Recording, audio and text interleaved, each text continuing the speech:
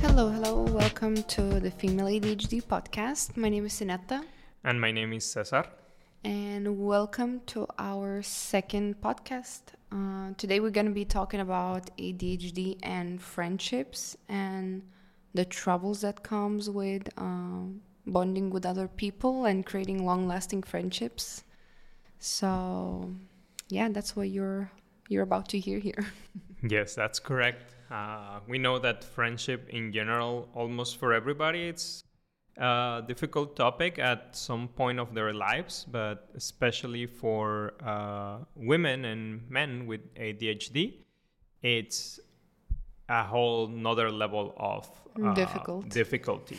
So, Ineta, please tell us a little bit about that experience on your side. So I would dare to say that I had troubles of making a long-lasting friendships my whole life. I never had a really big trouble with making, just interacting and connecting with other people. But making those long-lasting friendships and feeling that I really belong in a group of people was always that big trouble. Like, I would always be in a group of people with the popular kids and so on. But I was kind of always a little bit outside of it. I was never really accepted inside of it. And I was never really part of it.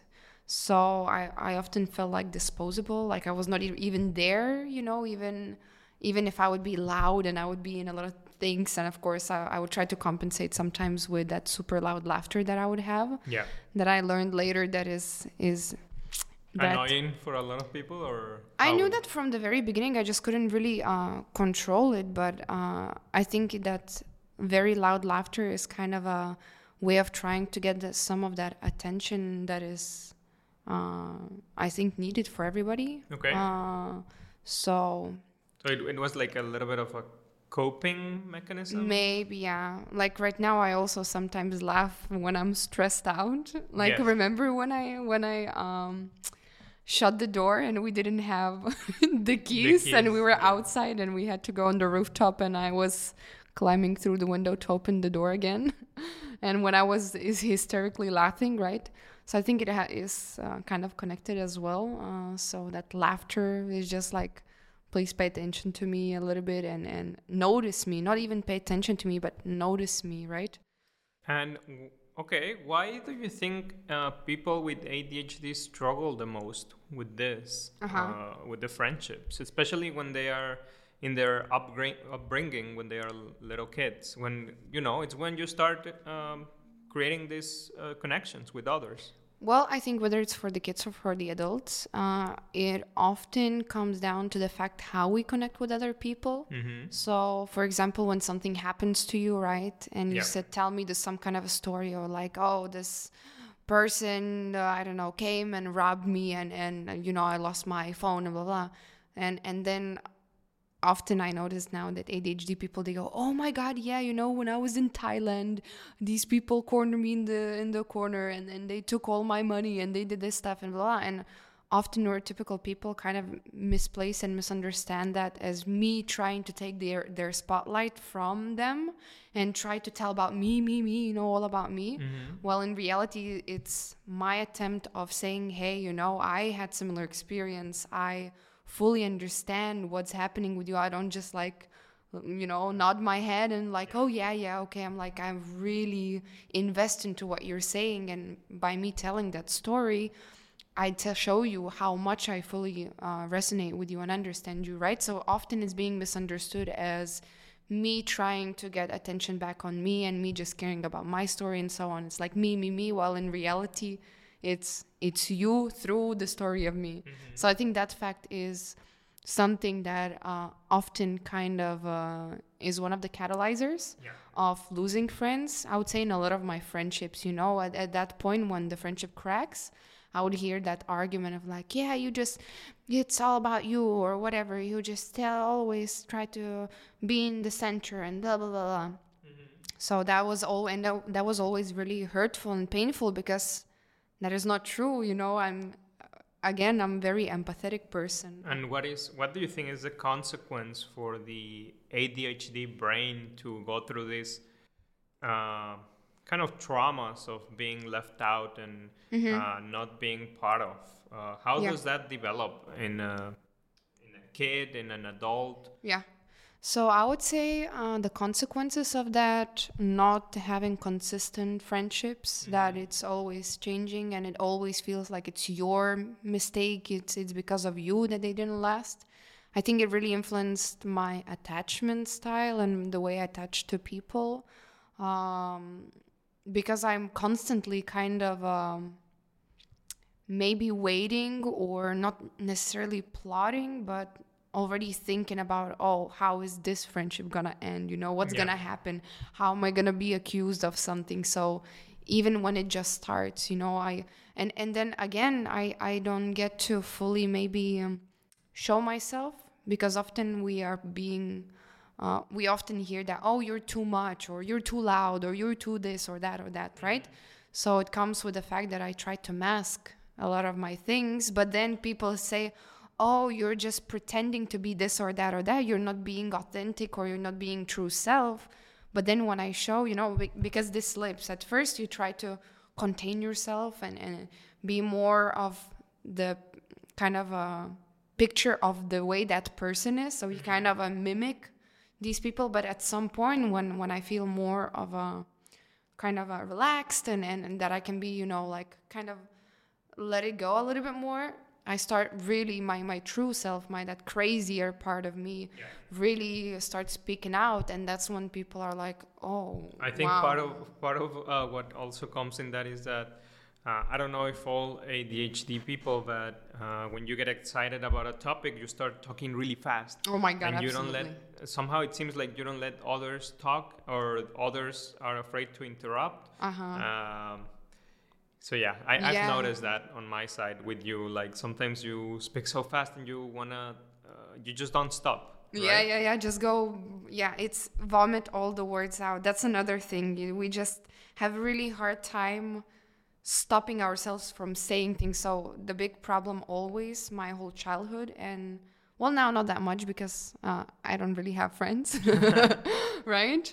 So I would have that trouble that I would say things before I would think through, and it would hurt people because they would interpret it as if I said something completely different than from what I actually meant, right? Yeah. So that is one of the things why I also lost one of my friends, because of very, very stupid thing, right? And it was just because how I formulated the sentence without thinking it through first in the first place, right? So that's the thing. And also we, like you said, we just like vomit those words out, because often there's that fear of forgetting, you know, if I'm not going to be saying it right now, if I'm not going to finish saying it right now, I'm going to forget it completely, and I'll not be able to later join the conversation, right? So that also comes with the other flip side, is if I try not to interrupt the person, I end up clenching to that initial idea, what I wanted to say. So I can no longer really concentrate on what you say, and I'm just hoping that the topic is not going to change and I'll still be able to say that. But I no longer really listen to what you say, because I know that I always forget what I wanted to say, so I just repeat it in my head. It seems that in every interaction with whatever, in the environment of socializing, and in the more specific of creating friends, it seems that your mind is so occupied with so many thoughts, right? And it seems that it's even stressing at some point to even be in that environment when you've been rejected so many times and your mind's still running, thinking of all the scenarios. How not to be, and so on. Do you think masking starts when you lose friends?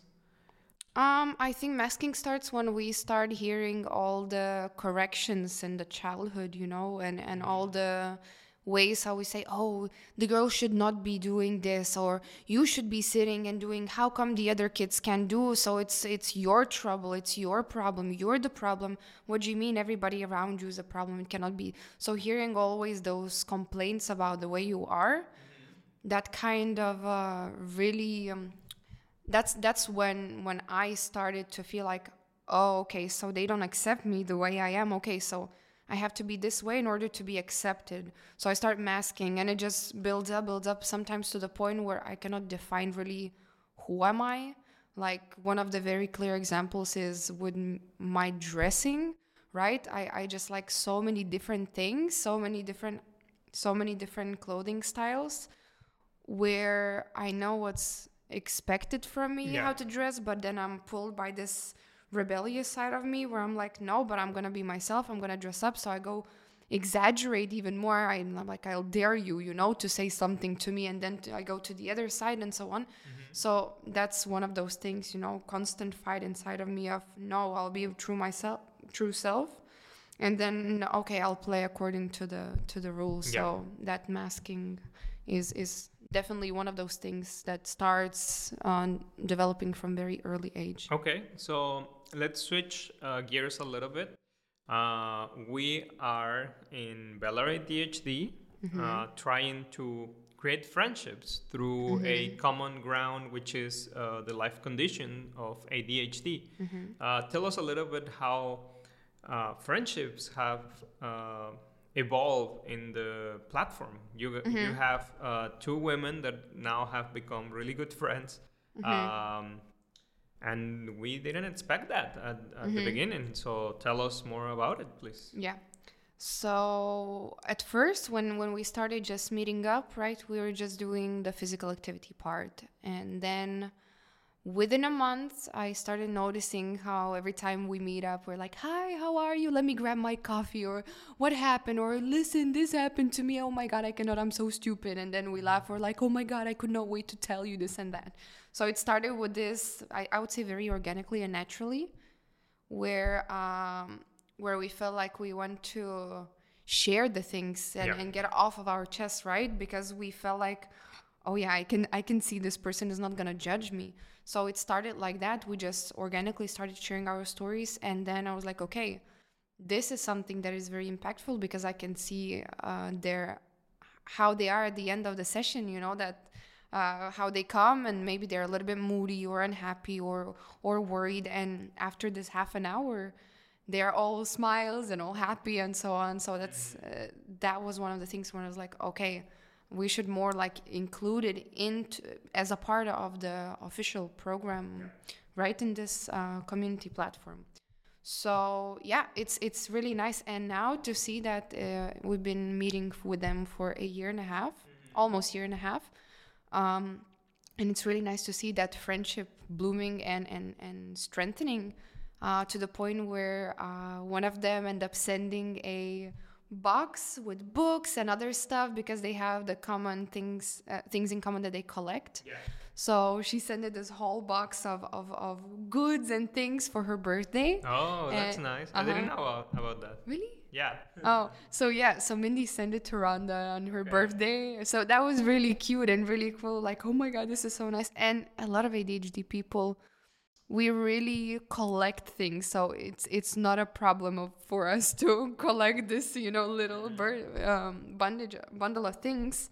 But it's so nice, the fact that she did, and she felt like, yeah, I feel strong enough of a connection to feel like I want to give things to the other person. Exactly. So that's one of the things. But the other thing that is really beautiful for me is that when we're done with our sessions, often they say, okay, I'm gonna go grab another coffee and I'll call you, okay? I'll see you afterwards. We're like, oh no, don't call me just now, I have to do this and that, but after that I'll call you. Do you have time?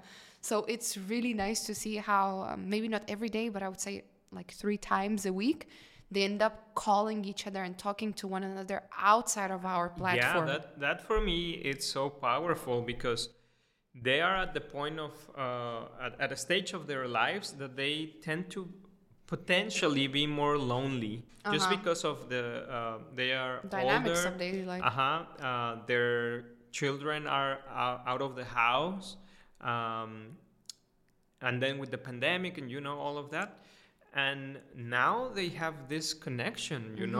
If they didn't have this, potentially they will feel even more lonely. Now they know they can call each other, and spend quality time. That adds value to their mental health Yeah. and to their lives, like in a meaningful, impactful way. And another thing is that I think we often struggle with the fact that we are really bad with catching up with friends, right? So if we Yeah. don't see them, we forget they even exist. I know that sounds very shitty, but that's just true, you know. If it's out of sight, out of mind, Yeah. that's it. So that's one of the very shameful things. However, the fact that we meet in the sessions, they have no time to really miss out to ask on each other, right? Yeah. So the fact that they have that secure place where no matter what, if they're gonna call each other or not, they're gonna see one another in this community platform, in this Yeah. during the sessions.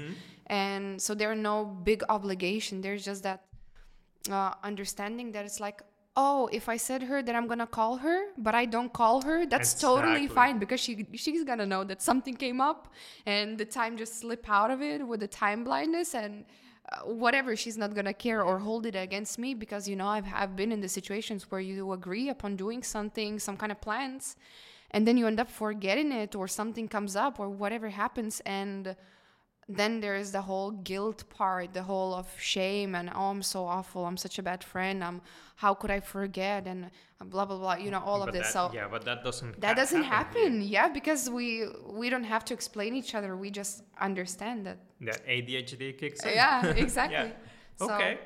yeah. Well, for our listeners, if you're a woman of whatever age and you want to join Bellar ADHD, please just go to bellaradhd.com. You It can is BELLARADHD.com. Yeah, you can book a session. We have a 15-day trial. 2 weeks, yeah. 2 weeks, yeah. It depends on if you join 5 days a week or 3 days a week. But yeah, we will be happy to welcome you. By the way, I'm not in the sessions. I'm not going to be there. So feel safe that only women with ADHD, or also this is important. If you don't have a diagnosis, it doesn't matter. We don't require any official diagnosis. Yeah, for if you to feel join. you have ADHD and for some reason you don't have diagnosis, whatever that reasoning is, you're welcome to join us. Again, you can maybe learn about ADHD if you feel that you have it, if you're just in this path of recognizing certain traits of ADHD and I'm not certain or not sure whether, okay, it's time to go and through all of this really long and in some places really expensive pathway of getting diagnosed. I think this is a really good place for you to connect with other ADHD women, to figure out, learn a little bit more about it, and yeah, just to explore this whole thing of ADHD. All right. Well, see you in the next episode. Yeah. And thank you for listening. Thank you. Bye. Bye.